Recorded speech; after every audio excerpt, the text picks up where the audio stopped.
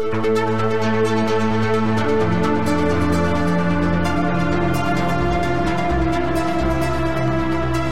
and welcome to the Sensibly Speaking podcast. This is Chris Shelton, your host. Thank you very much for inviting me into your home again this week. Happy to be here. And you can see I am joined this week by what I think might be a pretty interesting guest. This is Barry Purcell. He is an Irish writer, and he has articles published on Only Sky. And Barry, welcome to the show. What other platforms do you use to post your work?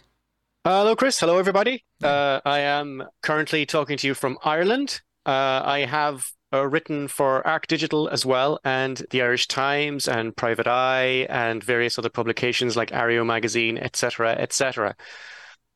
Perfect. It's very much being a freelance writer is very much like being unemployed. Yeah, I get that. I totally get that. Well, I thought we might take a shot at having a conversation on my podcast this week because you and I met on somebody else's show, Chesh. We did. And we met on Chesh's show, yes. That's right. And she is a fun creator. I enjoy making appearances. Chesh is great. Yeah, she is a lot of fun. And we end up talking about all kinds of stuff that I don't get to talk about on this podcast. Sure. Or, don't put out. Do you remember that podcast? You do? Oh, I remember having done a couple, and I'm not, and I've done a few, and so it gets jumbled in my head as to which one was which with who. Yeah, I didn't know who was going to be on the podcast. I just turned up on the day, and it was Chris Shelton. Oh, yeah, cool. And Dave Rowlands, right? So basically, the intro was like this. And here's this guy. He's got a master's, and he's got a doctorate. And here's this guy, and he's got a master's, and he's got a doctorate. And here's this guy. This is Barry, and he's Barry. Okay, cool. Let's moving on. I was so intimidated. I was like, what possible value can I add to this thing?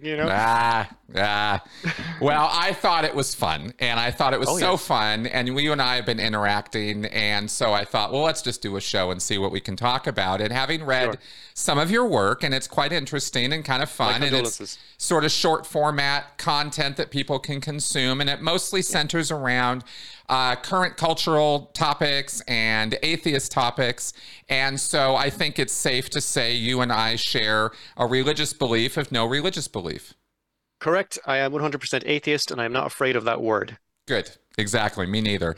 Although if people start getting particular with me, I will specify, well, it's more on the agnostic side for me than the atheist side, in that I don't assert knowledge. I simply say it's not knowable.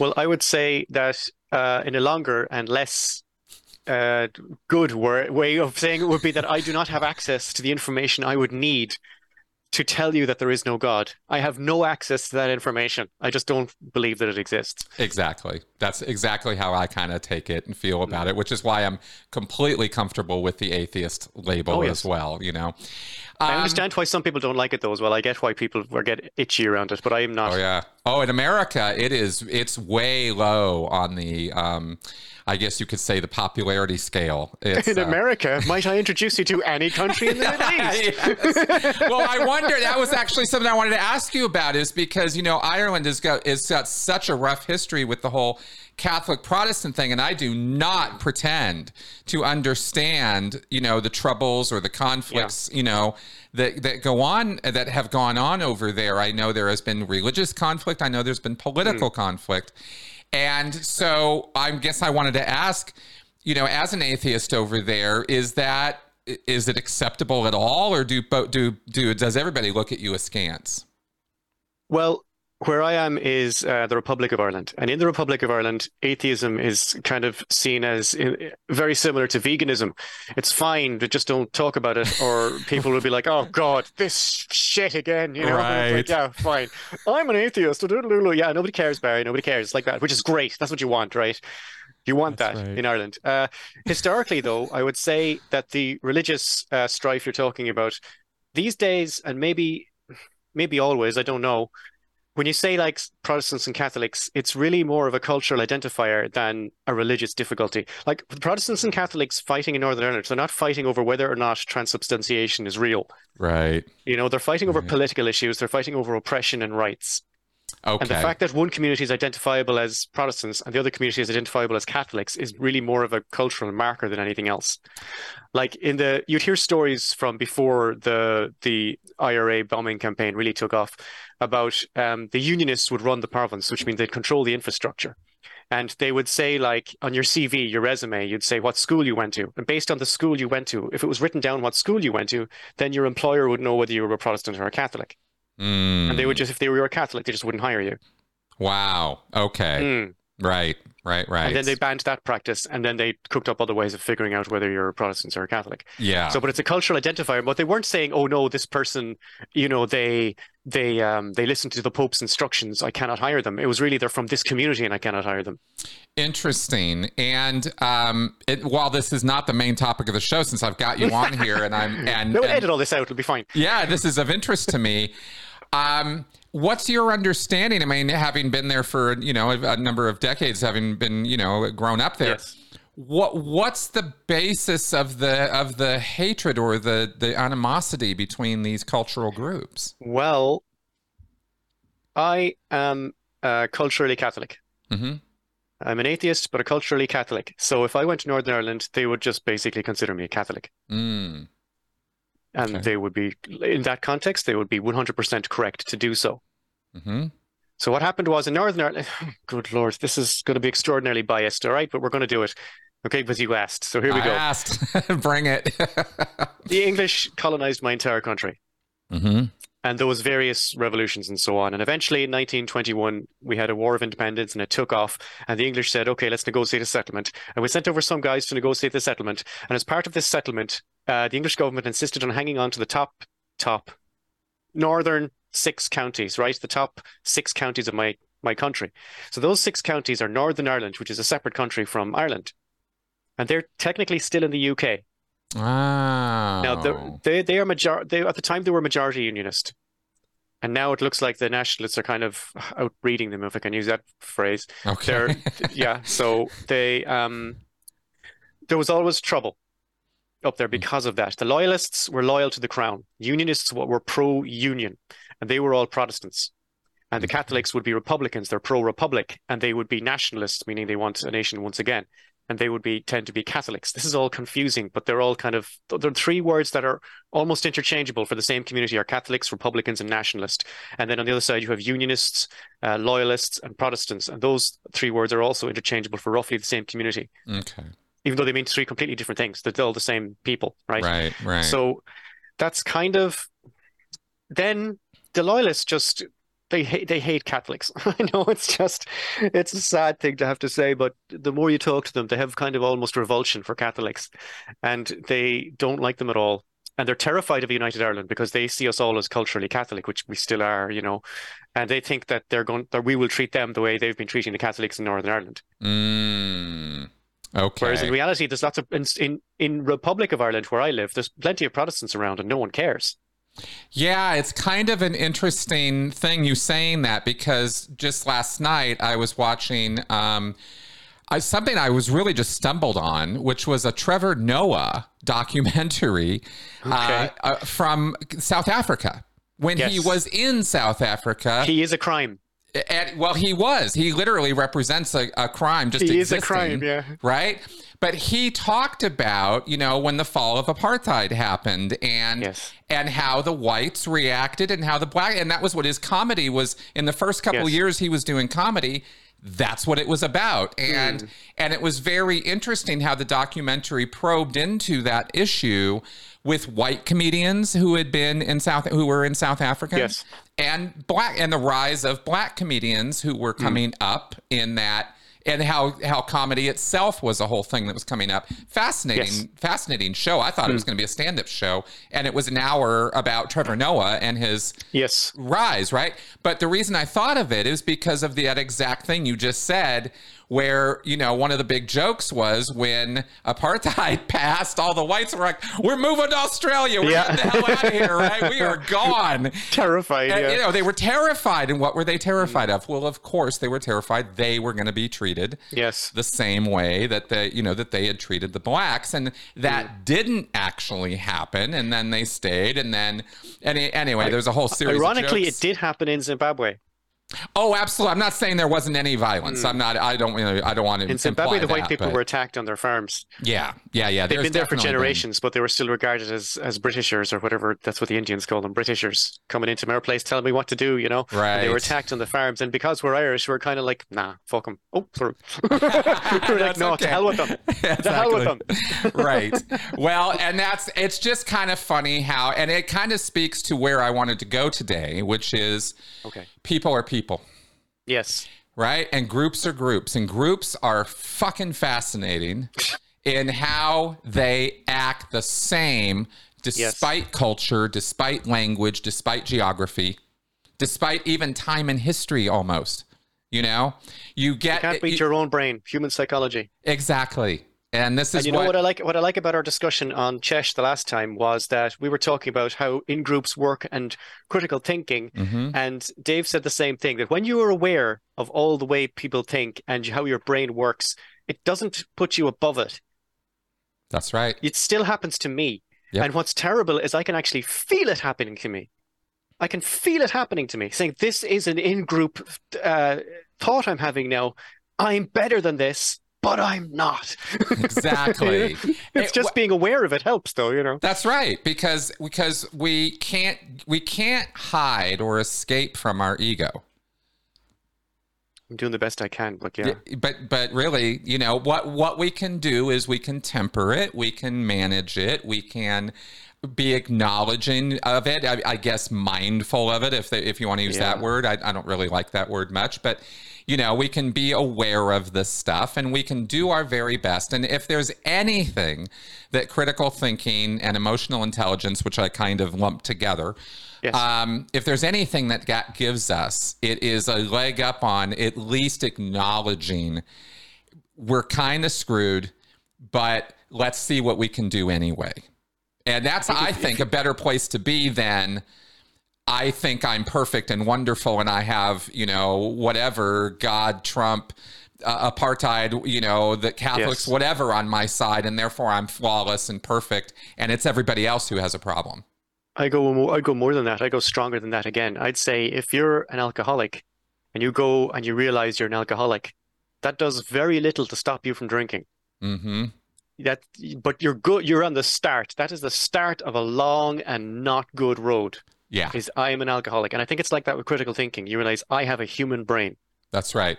But it doesn't stop you from having these occasional racist thoughts or sexist thoughts or whatever. It's just being aware of it is just a gift, because then you can say, oh, okay. Oh, okay. Yeah, this is me being stupid. I get it now. Well, exactly. And if there's anything that critical thinking and social awareness maybe, might give us, it's the ability to have all the thoughts, but then not necessarily have to act on them. Mm. And I think that matters. I think that matters you're not your a lot. Thoughts. You're not your thoughts. You're not your last bad idea. You are not your opinions. Exactly. I was hoping for some conflict, Chris. This is very difficult. If we're going to agree on everything, it's not going to be an interesting podcast. Well, we'll get there. We'll get there, because what I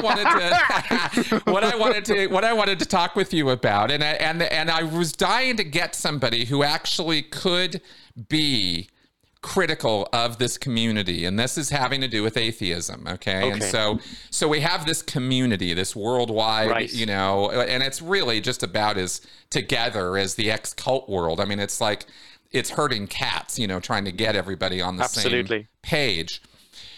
And yet we acknowledge that there is this unified idea that we can at least agree on. That, hey, maybe religion goes a little too far, and maybe, there really isn't any reason to believe in this higher power, and maybe that isn't the biggest deal. There are also religious people who will graft themselves onto that movement.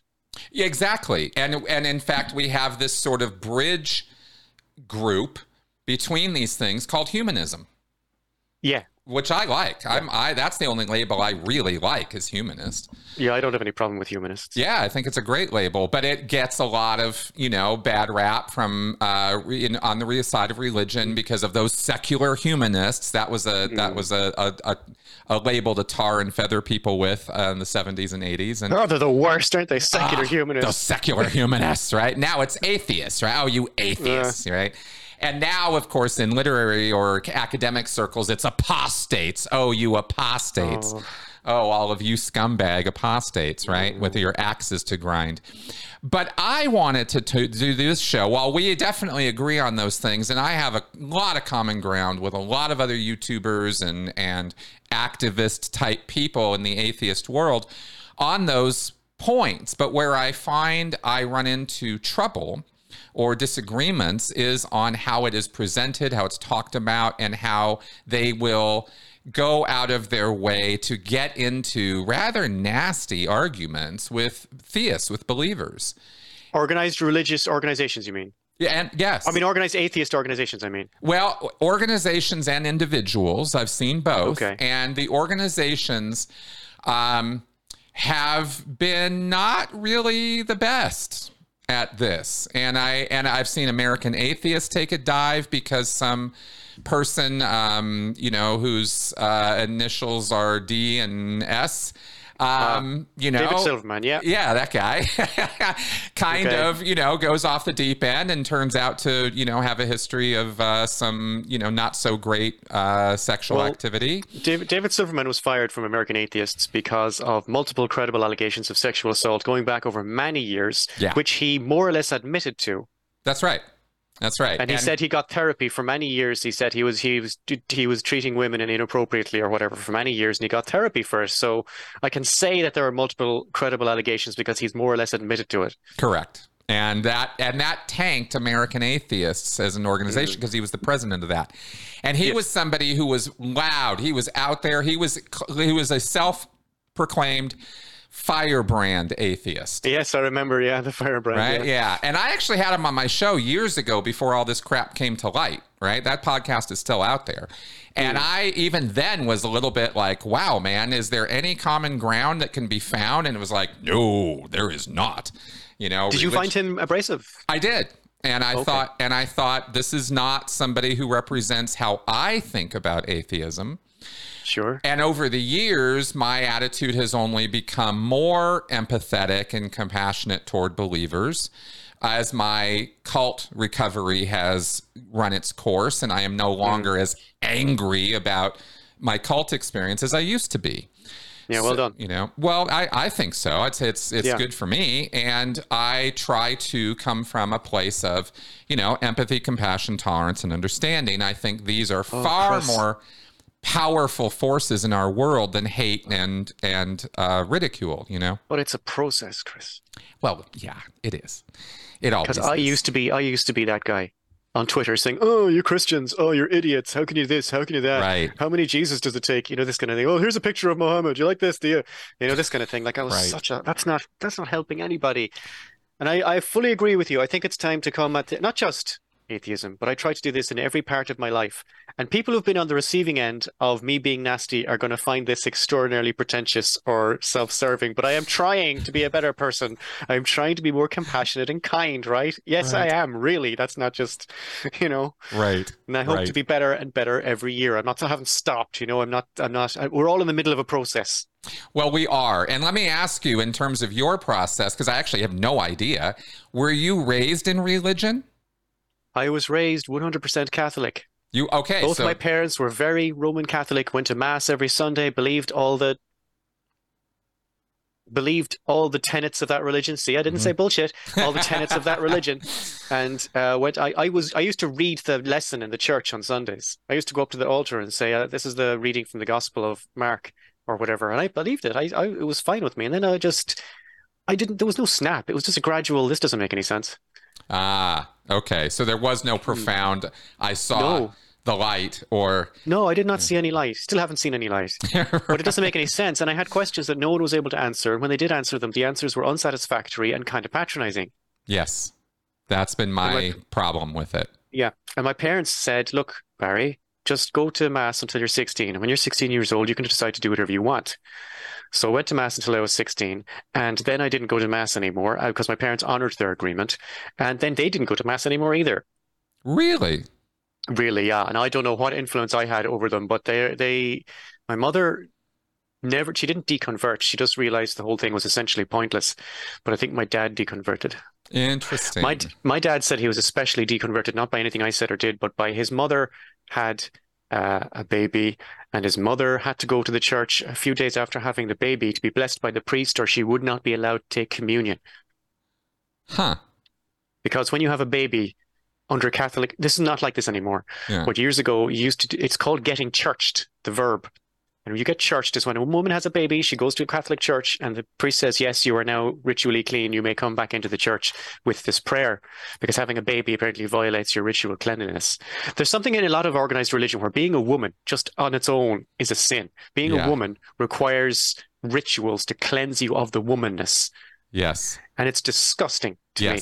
It's absolutely horrific. And even my dad, who was a small child at the time, said, Mama, please, he said he remembers this, Mama, please don't go to the church. Please don't go. You know, because the feminists say things like, oh, all women are beautiful, right? Which is just, all women have value, right? That's what you're trying to get at. All women have value. Yes. And the idea of telling some women, oh, you've had a baby, or you bleed every month or something, this makes you bad, this makes you ritually impure. It's just a disgusting, horrible thing to say to another human being. Exactly. And we're totally on the same page on that. Chris, can we fight about something, please? We'll get there. Something we disagree. We'll get there. Okay. We'll get there. How do you feel about Neil Diamond? You're scum. Oh, yeah. Okay, there we go. Oh, you're the worst of the worst. Neil Diamond is a treasure, sir. A national treasure. Yeah. And you are the worst. Okay. Sweet Caroline. Yeah, I got to turn on my heart light, right? I grew up with Neil Diamond. I remember the jazz singer. Oh, my God. Yeah, he got away with it, though. He got away with blackface. Oh, barely. You know why he got away with it? Because he was playing another guy who was doing blackface. Well, so he wasn't doing blackface. He was doing Jolson face, and that's acceptable. Yeah, it was kind of funny.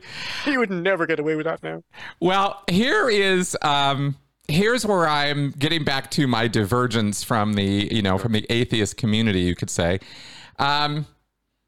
Because here's the thing, I don't know that I necessarily wanted to have like big disagreements, but I did want to get another point of view on all of this, right? And literally from somebody on the other side of the world. You're not even an American atheist, right? Which to me is a bonus in this conversation. So my thesis here, my idea here, right, is like, I think we can do better. I think we can do a lot better. And I think that, one, there is a problem if you're in a group of any kind, and I don't care what it is. I don't care if it's your family, if it's your job, if it's a hobby, if it's a religion, if it's your politics. If you can't be critical of your own side, there's something wrong with you and your relationship with that group, you know?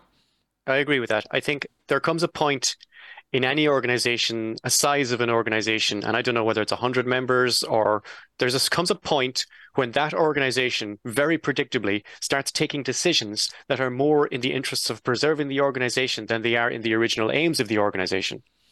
And I think that happens to every single organization, whether it's the police department, whether it's the Catholic Church, and organizations you've been involved with. Absolutely. And in fact, having...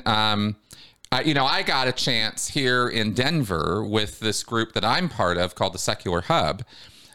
This is a wonderful social group. I've heard about, you told about those. Yeah, they're very interesting. They have their own building. They literally bought their own place, and we meet there. We do community there. We do Boy Scout meetings there. There's an Alcoholics Anonymous meeting there that is not about God. There is wait, a secular Alcoholics Anonymous meeting. No, there's no first principle then. No, you don't have to admit a higher power. Nope. Oh, brilliant. Yeah. Can we have more of that, please? Exactly. Right. We try to umbrella all of this under the roof of the Secular Hub and Freedom from Religion Foundation and American Atheist. I mean, all kinds of groups are part of this. And this is the group I'm part of so much, and I believed in it so hard, and I still do, that I was on the board for 2 years. Oh, nice one. Well done. Yeah, I thought, well, here's something I'll step up to. And it was the very first... Be the change, Chris. Well, it was the very first and pretty much only group activity that I've like really embraced since leaving Scientology. So I do feel like I'm walking the walk and not just talking the talk. I'm trying to do the right things. And having been on that board and seeing how you can make right decisions and you can make, some pretty wrong ones. When it comes to exactly what you just said about group survival, we see the Catholic Church, we see Scientology, we see other major religions or groups who have sexual improprieties or felons in their midst, and they choose to cover it up, keep it quiet, no, public image. And I think that's a horrible, horrible mistake. Although I understand the human impulse of it, it's a horrible mistake for any group to make. What is with the sexual harassment? Do you know what's going on there with all these guys? Like in about 2018, it started hitting crisis point. That's when Silverman got hobbled with these multiple accusations. Lawrence Krauss got hobbled with a bunch of credible sexual assault allegations. That's right. What's happening? Like, I don't understand it. Krauss said in his defense that, he put his hand on a woman's leg or something, but isn't that how you do it? Like, isn't that how we all do it? No. Like, I mean, what? Yeah, no, man, that's not how we do it. I don't understand it. Like, am I living in a different world where you just don't do that to women? Like, what's going on?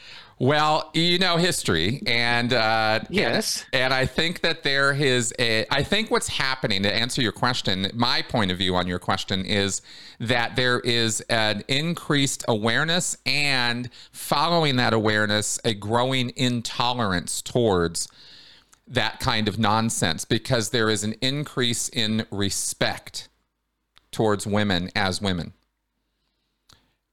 But that's kind of weird. In 2018, like those... I know. Why did it take so long? Thing. But, you know, Me Too. And so many guys. Well, I think that there might be the fact that the curtain's kind of coming off. It's kind of in a way... sort of like Spotlight. Remember that movie, right? That whole expose. And suddenly we knew there were problems. Everybody kind of knew there were problems. Yes. But the magnitude of the problem was like, what?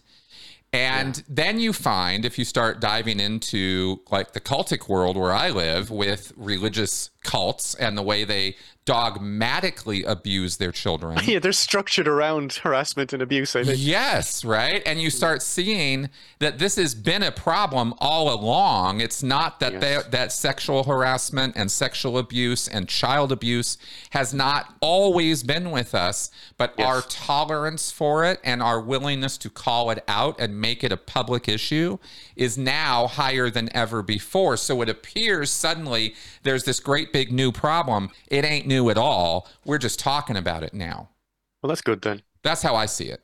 You know, that's a good thing then. It is a good thing. I think it's a great thing, because it's the only way that change happens, you know, and that's, you know, in a lesser way, that's what I'm kind of talking about with the atheist world, is like, if you want to make the change that you want to see, right? One, model better behavior, and two, do the things that are actually going to work. And I don't think what we're doing right now as a group is making ourselves very well known or well thought of, when we are statistically, you know, on surveys routinely coming up at the bottom of those most untrustworthy, most mean and vicious to people, you know, on social media, is the atheists, you know? And I go, you know, I really think we could be doing better at this. And I wanted to ask you, do you see that? And if so, what's your take on it from your end of the pond? See it. I was it. Oh, there you go. I was mean ass, just horrible person. And I didn't realize it. I thought I'm right. Like, you know, like Sheldon Cooper, I'm right, you know, so I can be as mean as I want because I'm right. But then, like, that's not how the human brain works. I also had this idea that, you know, emotions, like feelings and so on, are just getting in the way of information. You know, that's not true at all. Right. Emotions are information. Yes, exactly. And if someone's hurt by things you said, you can't just sort of say, well, it's not my fault if you're hurt by facts. You know, that's not helpful. How are you helping anybody by saying these things? And I thought I was like, I don't know. I think I fetishized intellectualism to a certain degree, and I just can't do that anymore. I think that's exactly the problem. I think you literally hit the nail right on the head of where I wanted to go with this, because I ran through the exact same curve. I went through the same process. Chris? Oh my God. I still am, yes, good. Good. I don't feel so bad. I'm not the only dick on the podcast. Oh, Good, God, good. no. I used to be, I mean, one, as a Scientologist, I was insufferable. And then two, after I got out, right? I mean, Insufferable. Oh, I was the worst. I was such I a meant dick. post Scientology were you a dick? You don't get any obviously as a Scientologist. I mean post Scientology were you a dick? Yeah, no. After that, for a number of years, I was.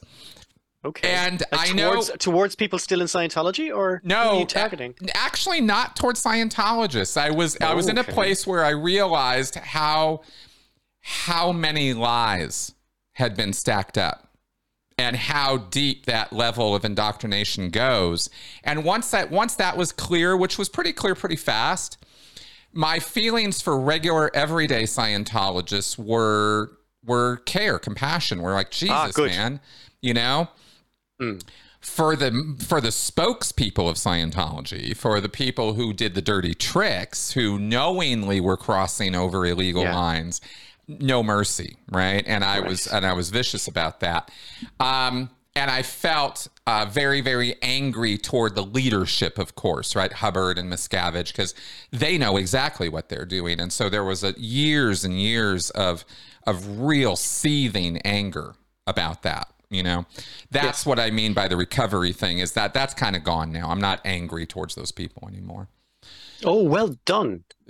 Took a while. Yeah. Yeah, because you see, the bitterness doesn't hurt anybody except yourself. You're stuck in this weird resentment, bitterness thing, and it affects everybody in your relationships and your life, and you don't want to be that to people. You want to be nice to people, you know? Exactly. And it was only after coming through that I realized the same problem exists in the atheist world. It's everywhere, man. It's not just, it's everywhere. Exactly. But but the way I could relate, and tell me what you think about this, is I thought, an awful lot of the atheist world are former believers. Not everybody by a long shot, but an awful lot. And they've got trauma. Yes. They were dogmatically beaten, assaulted, treated poorly, right? Cut down at every moment. And anytime they tried to express free thought, free will, or independent thinking, it was, here come the cult mechanisms to shut them down. So a lot of ex-fundamentalists, and ex-cultists really in this world, but it's not necessarily acknowledged that way. And they don't necessarily go and get treatment or therapy or even think about themselves that way, but they're awfully angry people. Right? And they're carrying that trauma around, and untreated and unrecognized and unacknowledged even, that can be interpreted as this sort of righteous fury that they then direct toward believers. They're angry at themselves. Any believer anywhere, right? But they're angry at themselves. That's right. Thank you. That's exactly the right observation. I see that now, yeah. So that's kind of how I'm thinking about the community a little bit, is it's maybe there's more of a trauma community here than we might have thought, Everybody's got some kind of trauma. Yeah, but some people have a lot more than others. They do, yeah. Yeah. In Ireland, being a Catholic is not terribly traumatic. It's kind of a background thing rolling the whole time. Right. And if you want to jump out, no one's going to stop you, and no one's really going to care. They're not going to treat you differently. Right. But I imagine that's different in, say, Houston, if you want to stop being a Southern Baptist, or in Algeria, if you want to stop being a Muslim, or I imagine those are like, when you say community, do you mean like the community in America, the atheist community in America, or the global community, or? I mean globally. Kind of thinking globally, although the United States certainly has a unique position in that with their, freedom of speech. What do we need from a global atheist community then? What do we need them for? What do we need them for? Well, this will help narrow in where we're going right and wrong. Is what aims do we have? Do we need a global atheist community? What good would it serve? Or are we fine with just a bunch of regional ones? Right. I think that it would work best if it was more organized regionally, because of the very different needs of very different countries. I mean, there are places in this world that you've written about in some detail about where it's just a straight up crime. You'll get killed. Yes. Right? I mean, they'll kill you if you go out and say that. There are 13 countries that have the death sentence for what they call apostasy, but they mean atheism. Right. And they're all Islamic countries. And the thing about Islam is they're kind enough to divide all the atheists up into atheists like, say, you and me, and people who've left Islam. Yes. So you and me would be regarded as pre-Islamic. Right. It's just a matter of time before Allah calls to us and we embrace Islam, right? That's right. So we're pre-Islamic, so they don't really, if we were wandering around Algeria, they'd be fine with us. But if somebody leaves Islam, then those people are regarded as traitors. Exactly. And they don't take kindly to that. Well, in the history of humans, we have reserved our most severe punishments for traitors. Right. So the Muslims aren't alone there either. But I think perhaps killing people in general is not good. Well, that's exactly the point, right? Is that's going a bridge too far. That's ridiculous, right? If you think that the Muslims have this a lot of Muslims have this idea that they're all part of a world Muslimry. And they have a word for it. Oh, the Ummah, I think it's called. The Ummah, isn't it? I think they call it the Ummah. The Ummah is like everybody who's a Muslim in the world. And they kind of see that as a country on its own. And if you want to leave that country, then it's like a treason. Right. The logic isn't completely separate from the way we think about things either. It's just bizarre because it's put through this religious lens where Allah is in charge of everything and Muhammad, peace be upon him, is the last prophet, the seal of the prophets, Al-Rasul. And you're right, Al-Rasul, the seal of the prophets. And it helps to be able to try and figure out what these people are thinking or what anybody's thinking. Like you said, it's about compassion and empathy. Exactly. And that's why I think that, and I think you've touched on this, Seth has touched on this, Seth Andrews as well, on the fact that Islamophobia is a ridiculous word. Because well, I've written a whole thing about Islamophobia, and the problem is, like atheism, there are different understandings of what it means. Yes. And if you're going to talk about Islamophobia with somebody, and it turns out halfway through the conversation you've been talking about two different things, you're in trouble. Now, in Western countries, there is definitely a bigotry against Muslims or people who look like Muslims or people who are imagined to be Muslims. That's just the same way as there is a problem with anti-Semitism. Yes. Which I'm sure you're aware of. We have statistics on this. We can show you how many hate crimes are committed against Jews and synagogues and so on all across the Western world. And we can show you how many hate crimes are committed against mosques and Muslims and people who look like Muslims. And the reason I'm saying that is because do you remember the first guy who got attacked after the 9/11? I don't remember the first guy. I remember that there were a number of attacks. The guy in Phoenix, there was a guy in Phoenix and he was attacked because he was wearing a turban and they thought he was a Muslim and he's a Sikh. He's a Sikh, guys. Do you remember? Come on. Yeah, I was like, I do remember if you're going to that. be racist, do it properly, Exactly. And like in Ireland, there's a mosque in Galway run by Ahmadi Muslims. And I don't know what you know about Ahmadi Muslims, but they are in their own little Islam channel that's not connected to Sunni or Shia. And the Sunni and Shias often don't like the Ahmadis very much at all. And of course, Irish people being Irish people, someone threw a rock through this guy's mosque window. And he was trying to explain on the news saying, no, they hate us too, Right. No, we're the good guys, right? We're the good Muslims. We're on your side, And this is what I was saying to you about religious groups also supporting atheism groups. Because those Ahmadi Muslims, and I should hope any Muslims in Ireland, would support most of what atheist groups and secular groups in Ireland want, because most of what we want is trying to dismantle the influence of the Catholic Church. Right. Now, imagine how annoyed I am at hearing the 6 bongs at 6 o'clock. Do you know what? Let me tell you, Chris, let me paint you a picture, all right? We're a secular democracy in animis vivae, as we say, right? Maria, a secular democracy. So at 6 o'clock every evening, we have the Angelus, which is this, bong, bong, bong, bong, bong, bong, for about a minute. Church bells bonging on the national broadcaster for a minute, right? Our main evening news is called 6-1 because they have to wait for 1 minute for the Angelus to finish before they can read out the news. Really? Really? Wow. Really? I had no idea.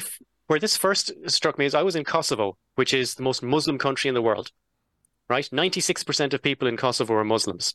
6 o'clock in the morning, right? 6 o'clock in the morning, Chris. Hello, right? Holy mother of... And I wouldn't mind that so much, but there's a mosque every 500 yards in Pristina, and they all kick off at the same time, and they're all in a different key. There's no communication between the mosques. They're all like running their own little operations, And I remember saying to people in Kosovo, this is terrible that you're getting these bonging noises, And then I remembered, oh, wait a second, Barry. Where's your critical thinking? 6 o'clock every day in your country, not just bonging in the churches, the physical churches, but on the national broadcaster. That's bong, wild. Bong, bong. That is wild. Yeah. It is wild. Well, it speaks also to another point I wanted to make about Islam, which is Islam is not just, and again, this is where, I really start taking to task, even atheists' understanding of religion and what it is, because they'll say, I think Dillahunty or somebody reduced it down to, well, it's just a set of beliefs. And it's like, no, it's not. Here we're talking about, with Muslims and with Islam specifically, we're talking about a culture. Sometimes, yes. Often, right? It's way more than just going to church on Sundays or praying a couple times a day. I love talking about Islam because none of us know anything about it. And I still don't know much about it. But now that I'm learning more, the more I learn, the more interesting it is. Yeah. And yes, you're right in the sense that Islam is culture, but it's not a unified culture. Fair enough. Like Islamic culture in Algeria will be different to Islamic culture in Somalia, which will be completely different to Islamic culture in Afghanistan, which will be different again to Islamic culture in Malaysia. Well, let me ask you, when I think about it, I was speaking from my, being informed by the actual holy books and the fact that there's a lot more in there than just a set of beliefs. There is rules and guidelines for how to live your life, how to handle your money, how to handle your family, how to handle the law. Yeah, a lot of that's in the hadiths. Yeah, it's embracive. But the hadiths Muslims themselves will have varying levels of respect for the hadiths. Right, exactly. Some of them don't take any hadiths. Oh, none at all.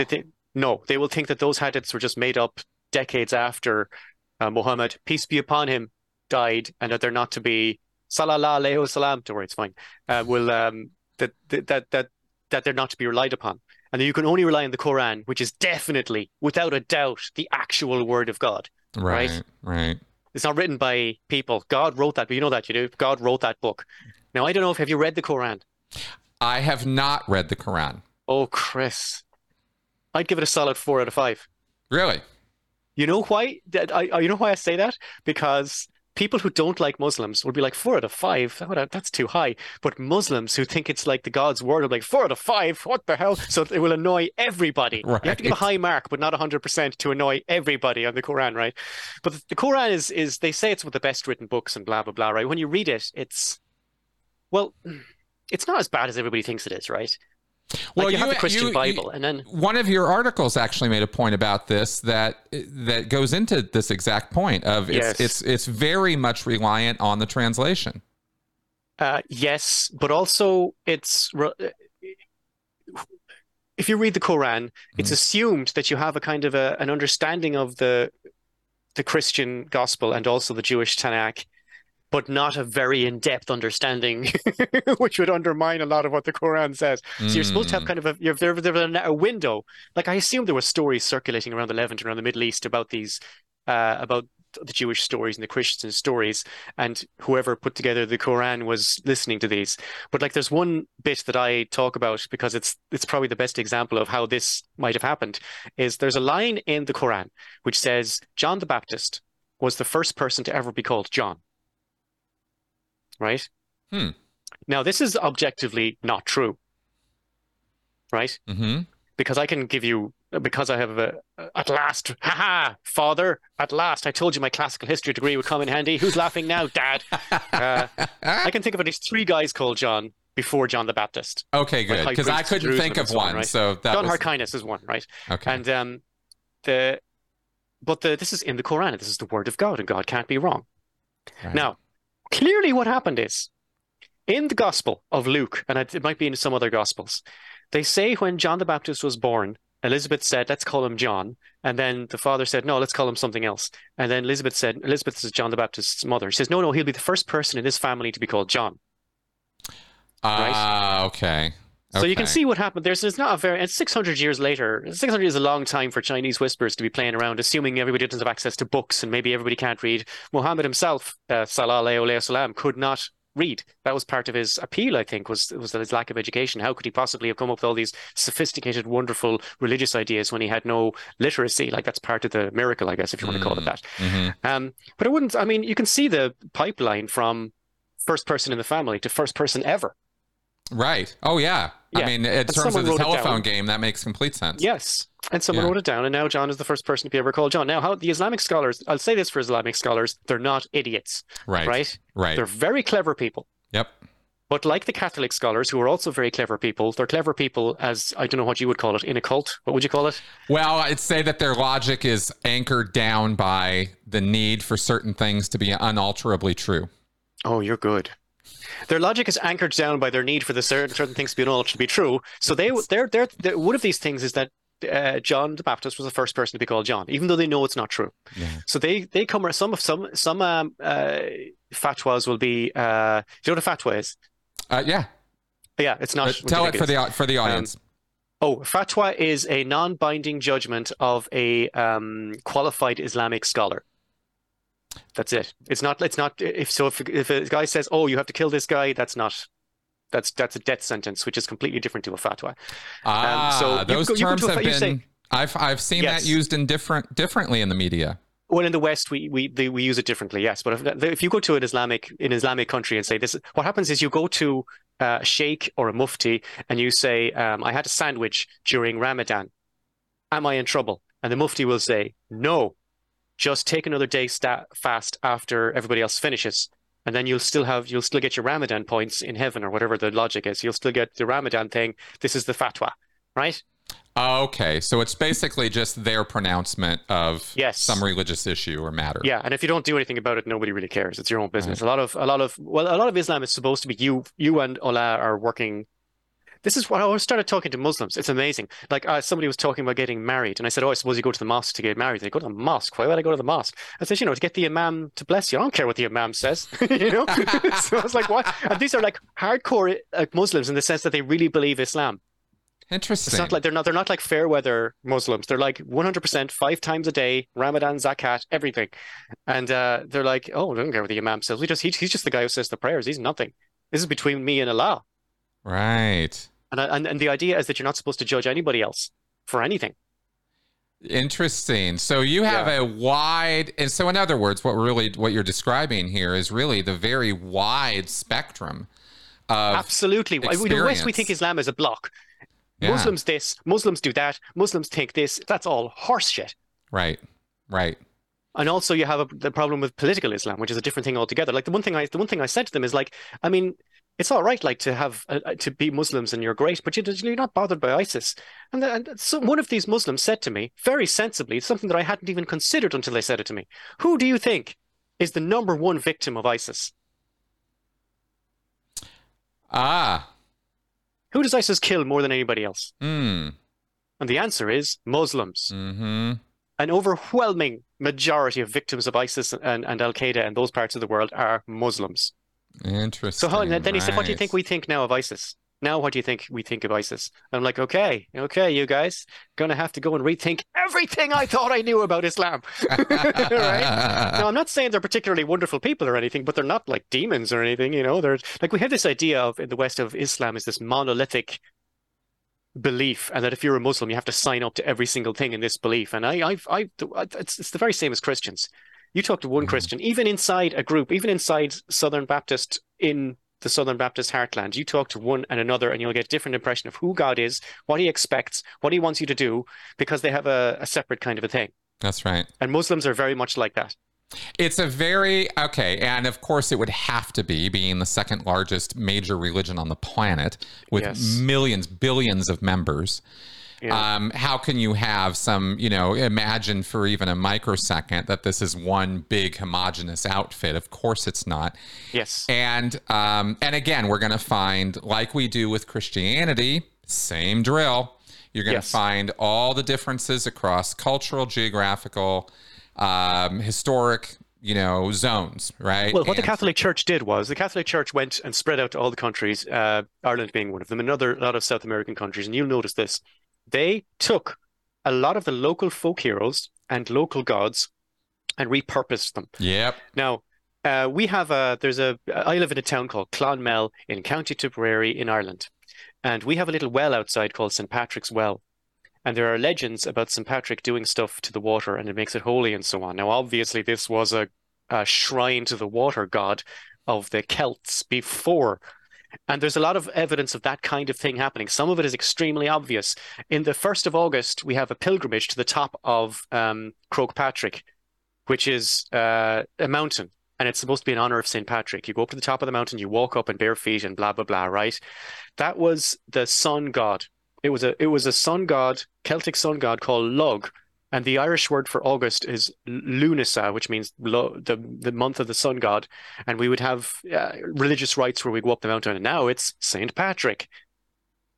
We have a saint called St. Bridget, who is an Irish lady saint who has all these miracles associated with her, and Bridget was a Celtic goddess of the exact same name. Wow, they just slapped they didn't bother changing it at all. Yeah. Yes. Yeah. And she has many of the same miracles attributed to her. Now, the Catholic Church maintains that it's not the same person, but I mean, what are you going to do? Right. The locals sure thought it was the same person. Yes. Also, she is, I think, probably the first recorded abortion in Irish history. A lady went to her and said, "I'm pregnant," and St. Bridget went, "No, you're not," and then that was the end of that. Wow. The early medieval saints specialized in abortions.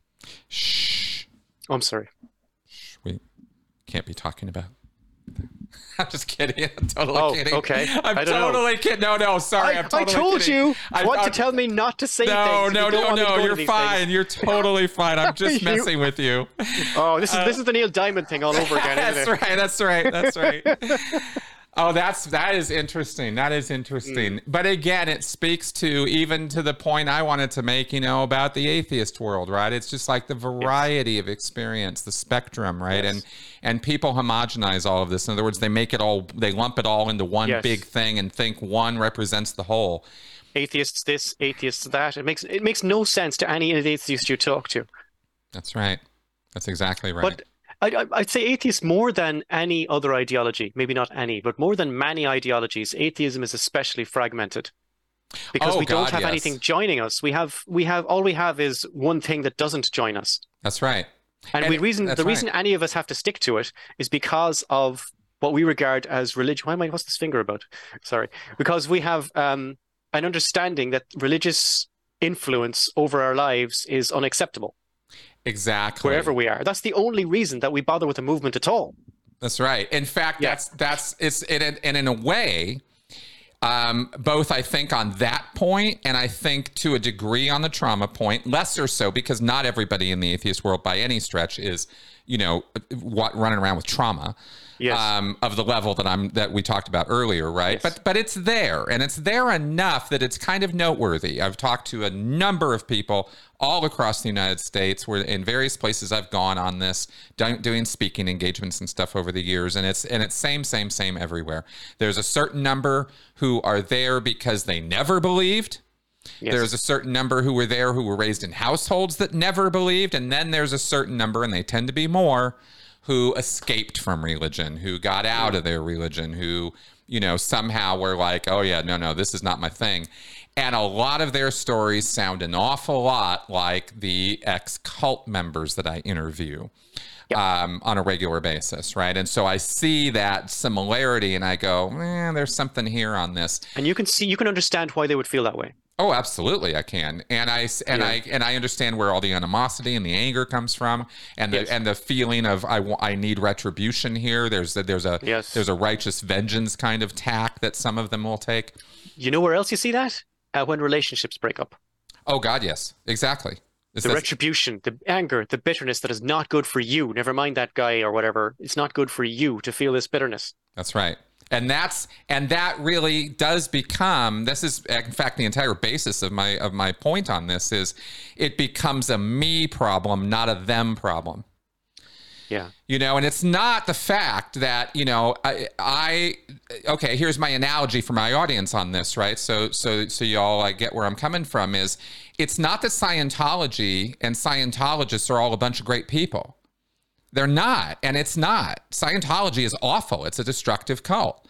It's toxic. But I don't have to be toxically angry about it and killing myself over it or being an asshole about it in talking about it or even in engaging with them about it.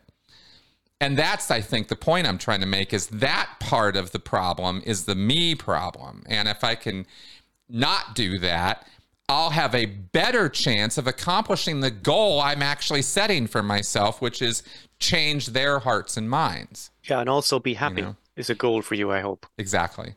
You can't be happy if your heart is full of bitterness against Miscavige. That's right. Yes, you can say all you want about Miscavige. You can say he's a toxic person and he's doing horrible things and so on. And if you can do that, you personally, Chris, can do that without feeling the anger boiling up. That is a superhuman power. Well, I just thought it was the result of therapy, but therapy can give you superhuman powers. Well, then there you go. Because that's don't you think? Do you not think it's a superhuman power to have something that's been abusive to you and traumatic, and you know the source of it, and to just not feel anger when you think about it? That's superhuman. I've known people like that before who are not you, but also I know you. Yeah. Do you not think that's a superhuman power? I'm reluctant to assign that to myself. I think it's the result of education and therapy. Right. But like people have these things, access to these things, and they're still angry. You're right. You're absolutely right. I do see that. Yeah. I think that it's someplace, I think it's a place that more people could and should go. And I'm just trying to encourage them to do so. Right. Because it is something you have to decide to do. You have to decide. It doesn't just kind of occur to you. You have to make decisions along the way to let it go. It's so easy to be angry and resentful. Why should I let it go when he did that to me? Why am I the one letting it go? Exactly. Why should I let it go? He did this to me, and I can promise you, whoever he is in this scenario is not thinking about you at all. Exactly. He doesn't give a shit. He's just being his toxic self, living his best toxic life out in the world. That's right. Be happy. All right? Exactly. It's the best revenge. It's not easy, but it's doable. It's the best revenge, too, by the way. You know, if you really want to get back at them, just go, as they say. Wait, that's not the ideology we're going for, the best revenge. That's not really what we're going for here, Chris. I'm going for not wanting revenge. That's where I'm hoping to guide us, right? The best revenge is a bullet in the face. In your face, bitch. We're allowed, you know what? Even when we're compassionate and empathetic, I think we're allowed every so often to have occasional thoughts of, just a little mental picture of their head exploding, and then go back to normal. Exactly. I think we're allowed that. That's not a weakness. That's okay. We're allowed. Yes. Okay. Exactly. All right. Because we're only human. And but you said the atheist community can be better, and I think we can all be better. Exactly. And I think that these are, I think these are ideas or suggestions that can help push us in that direction. And I thought if I don't say this stuff out loud on a microphone and put it out there, I'm going to feel like I'm not doing what I should be doing, it as having the little voice that I've got here to be able to influence people, right? You're not just a master. What do you call your area? Occult studies, is it? Or coercive control. My degree is in coercive control. Yes, but that would also be involved in personal relationships as well as cults. Yeah. So, but you have a master's in this. Yeah. But you're also, I would say now, like a professional communicator. Yeah. So at that level, then you're using that's what you're doing. Exactly. And you're pushing it out into the world. That's never a bad thing. Good for you. Thank you. Yeah, exactly. And you as a writer are doing the same thing. I hope so. Yeah. I very much hope so. I think I'm good at writing, and I think I get my ideas across quite well. And I think it's one of the very few things that I'm actually good at. So I like writing and so on, and it's fun. So I'm hoping to do the same thing. Chris, I don't know how long we've been talking. We haven't disagreed on a single thing. I know. You keep saying, we're going to come to it. We're going to come to it. We haven't come to it. I keep thinking we're going to get there, and then we just keep agreeing. But this is embarrassing. I know. We call this a podcast. When I was a lad, people would actually pull knives on each other in a podcast. The podcasts were all in black and white when I was young. That is hilarious. I did not know, by the way, that you were as up on Islam as you are. It's very interesting. Yes, because I went to Kosovo, and I was surprised by a lot of things I learned in Kosovo. Kosovo is a country in between Serbia and Albania. They were subject to a series of genocides by Serbia when Yugoslavia broke up. And they are very Muslim. They're 96% Muslim, but you would never know it if you went there, apart from all the mosques. Interesting. Yeah, so all their hair is out, and they don't really talk about it very much. And a lot of them don't really care that much about it. But if you say, like, when you like, remember I told you about Protestants and Catholics? Yeah. If you say I'm a Catholic, what you're really saying up in Northern Ireland is I'm not a Protestant. Uh-huh. You're not really saying, like, I love the Pope. You know what I mean? It's a funny thing. And I think like that, when there's definitely people in Kosovo, when they say I'm a Muslim, what they mean is I'm not an Orthodox Christian. Because the Orthodox Christians came in and trashed the place. Okay. Because I have a very limited understanding of the ethnic conflicts there, and I understand they have some... Oh, you and everybody else in the Balkans. You want to try and understand the Balkans? Oh. Let me tell you how complicated it is. The Battle of Kosovo, which is where you could argue, you could go back far enough to where this starts. The Battle of Kosovo was in 1389. 1389.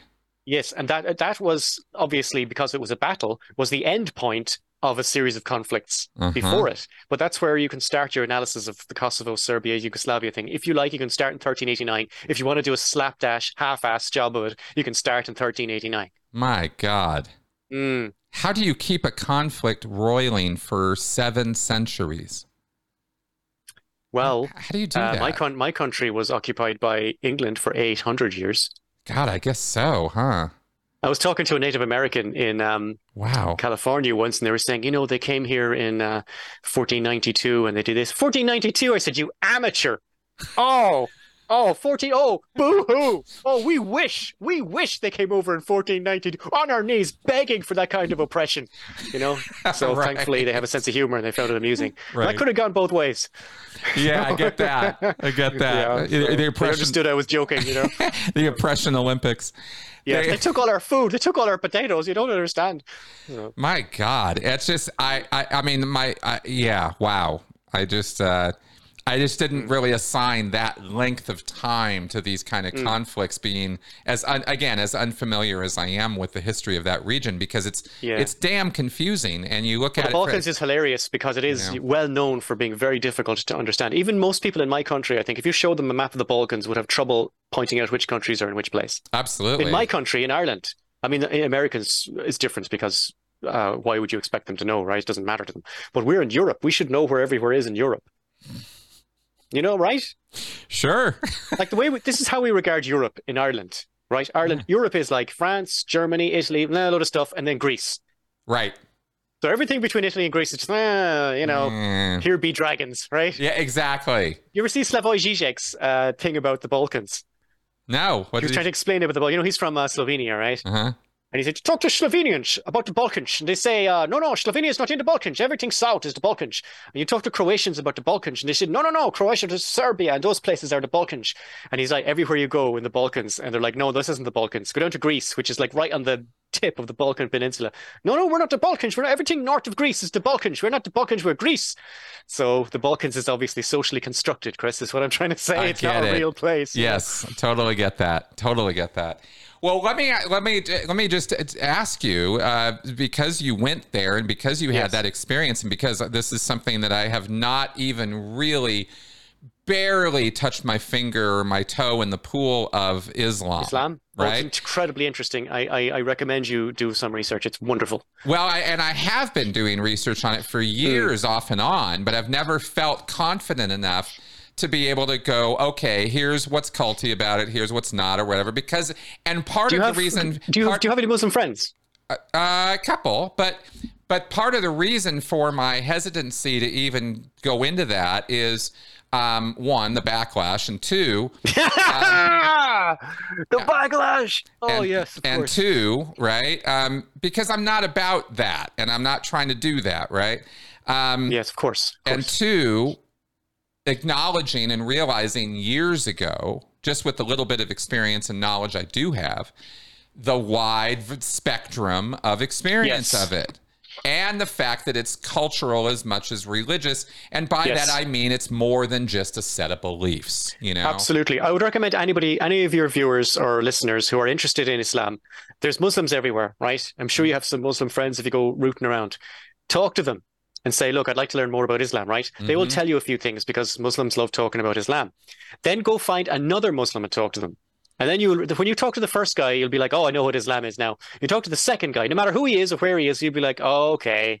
All right. This is just like Christianity, right? They just make up their own version of it in their heads, right? That's right. Like, yeah, pretty much. Right. Yeah. Well, they all think they're like Islam. So. I have said before, and I've posited, and I think this will probably be another thing you agree with me on, but I think that it is... I think the best way to describe the reality of religious belief is that it is as unique to each individual as our DNA. I would say right? It's a creative response to the problems of the universe.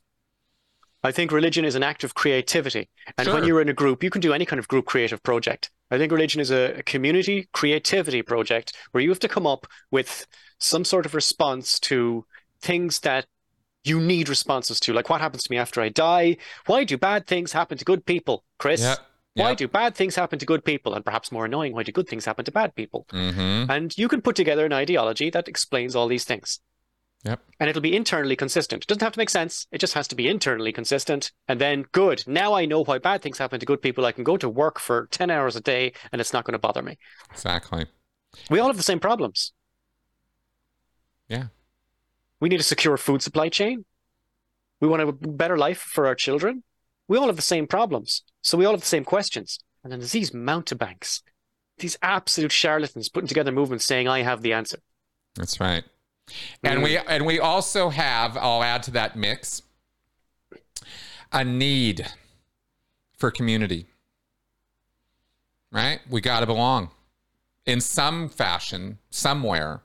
You know what? I have weapons grade autism, right? Oh, okay. You can laugh. It's okay. I have, I find it very difficult to be around people. Mm-hmm. Draining, and I just don't like it. Mm-hmm. Right? So I don't like being around people. And I also feel that need for community.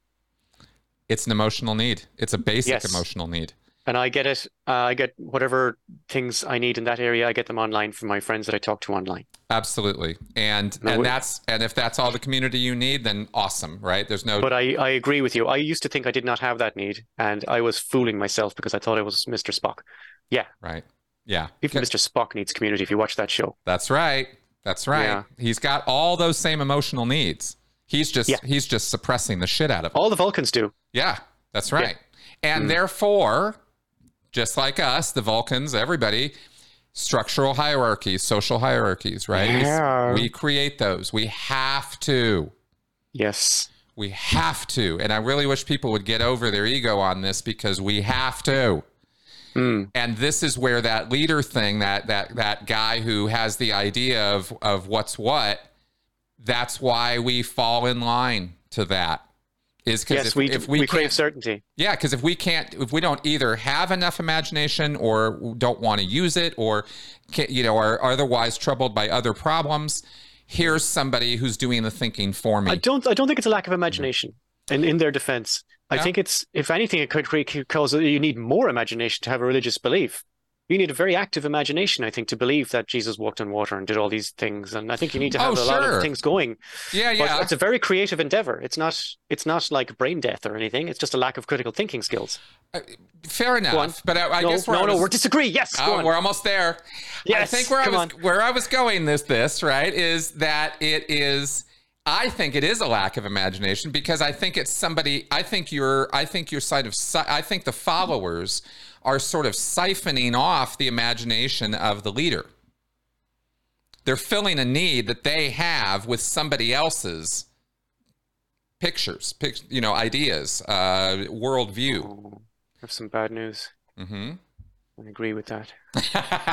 Okay, so Sorry. you see what I mean, right? And so that's where, and in fact, that's what makes a follower, as far as I can tell, right? Is it's like, yes, I need somebody else to give me this guidance and direction. Maybe it's only in this area of life. I'm not speaking broadly. Maybe this person's imagination and creativity and endeavor and energy goes into fixing cars. Well, right? no, even then, we were speaking before about how the Christians have different approaches to Christianity. Yeah.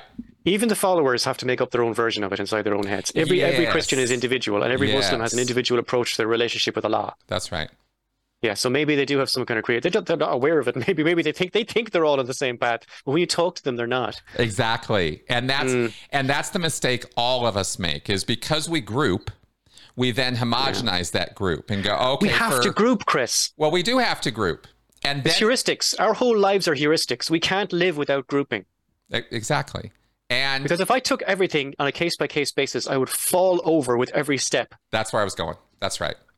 And so we don't have the brain power to be able to consider every single individual on this planet, or every single individual even that we've ever met or in our vicinity, and treat them all as fully realized, fully formed human beings, independent, free will, just like us. We can fully imagine that for ourselves because we live it.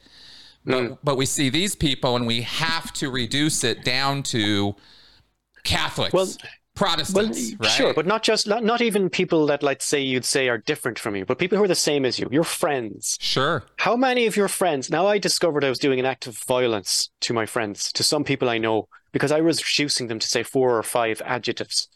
Think about Bob. Oh, Bob's friendly. He likes cars. Bob is not 4 or 5 adjectives. No. He's got all sorts of weird stuff going on inside him, same as I do. That's right. And I assume people are doing that to me as well. And it's so difficult to try and have every part of your life populated with fully realized everything. It's just draining. I can't do that. I have to group them. Exactly. That's exactly my point, right? Your brain is only capable of so much work. But we're aware of it. Like what you said, being aware of it helps. Now I'm aware that I'm doing that to people, that it's something I'm doing to them. It's not an inherent property of those people. No. It's something I'm doing to them. It's the only way that you are capable of understanding other people, because you But then you're in trouble, because let's say Bob is unkind to me. One day he had a bad day 5 years ago. Now Bob is unkind. That's right. It's a ludicrous thing to do to Bob. Yes, it is. Exactly. But we have to do it because we only got so much brain power. Oh, I don't like that. I want more brain power. I know, right? Right? This is where you start really bumping up against the edges of what we're really capable of. I find it very uncomfortable that I do that to human beings that I know are fully realized inside their own complexes of mentalities, and it's just I'm doing it every day, and it's like, oh, there's Sean. He's this. No, stop it! What are you doing? Oh, that's right. But we can't. It is literally the structural process by which we think. We have to live that way. We have to. But that's how racism kicks off as well, you know. Exactly, right? All black people are this, all Chinese people are that. Every ist we have is a result of this. Yep. Everyone. It's sad. It's sad. And being aware of it doesn't help at all. Yeah. Okay, now I'll disagree a little bit, because I do think understanding, acknowledging that, knowing that's true, always gives them the possibility of an out. Yeah, okay. You know, that your judgment, because it's really a restraint on your own judgment. It's like you go, I could be wrong. There might be more to know, right? You know how you tell the difference between somebody who's got 1 year of philosophy versus somebody who's got 3 years? Someone who's got 1 year is like, they think that's the end of the process, noticing all these things. And someone who's got 3 years is like, oh God, this is the start of the process. Yes, exactly. Exactly. And when you Study more philosophy, people. And and if there's any one thing that I have come across with educated people who appreciate the very concept of being educated, it's not just a status symbol for them. Yeah. It is that one fact that they all come to a place where it dawns on them, holy fucking shit, I know this much of this much.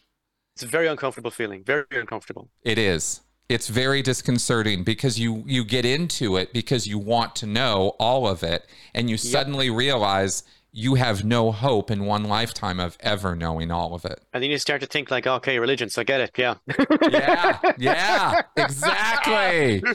Oh, you mean there's some place I could just get all the answers in one little book? Really? Yeah. Oh, sign me up. The creator of the universe loves me. I'm in. Just sign me up. Don't need any more details. I'm in. And somehow I feel like, bringing this all the way back full circle, right? I feel like even what we just said is somehow an unacknowledged truth or unrealized truth in the atheist world. Yeah. Is they just don't get what the function of that religious belief is. They just keep thinking, well, it's not factual and therefore it's not true and therefore it's bad and wrong. And it's like, no, that's not really the calculation that we should be making on this, Yeah. I don't think anybody's ever been facted out of a religion, have they? Just not that I've ever seen. Fact them, no. No. Why would they be? I wouldn't be.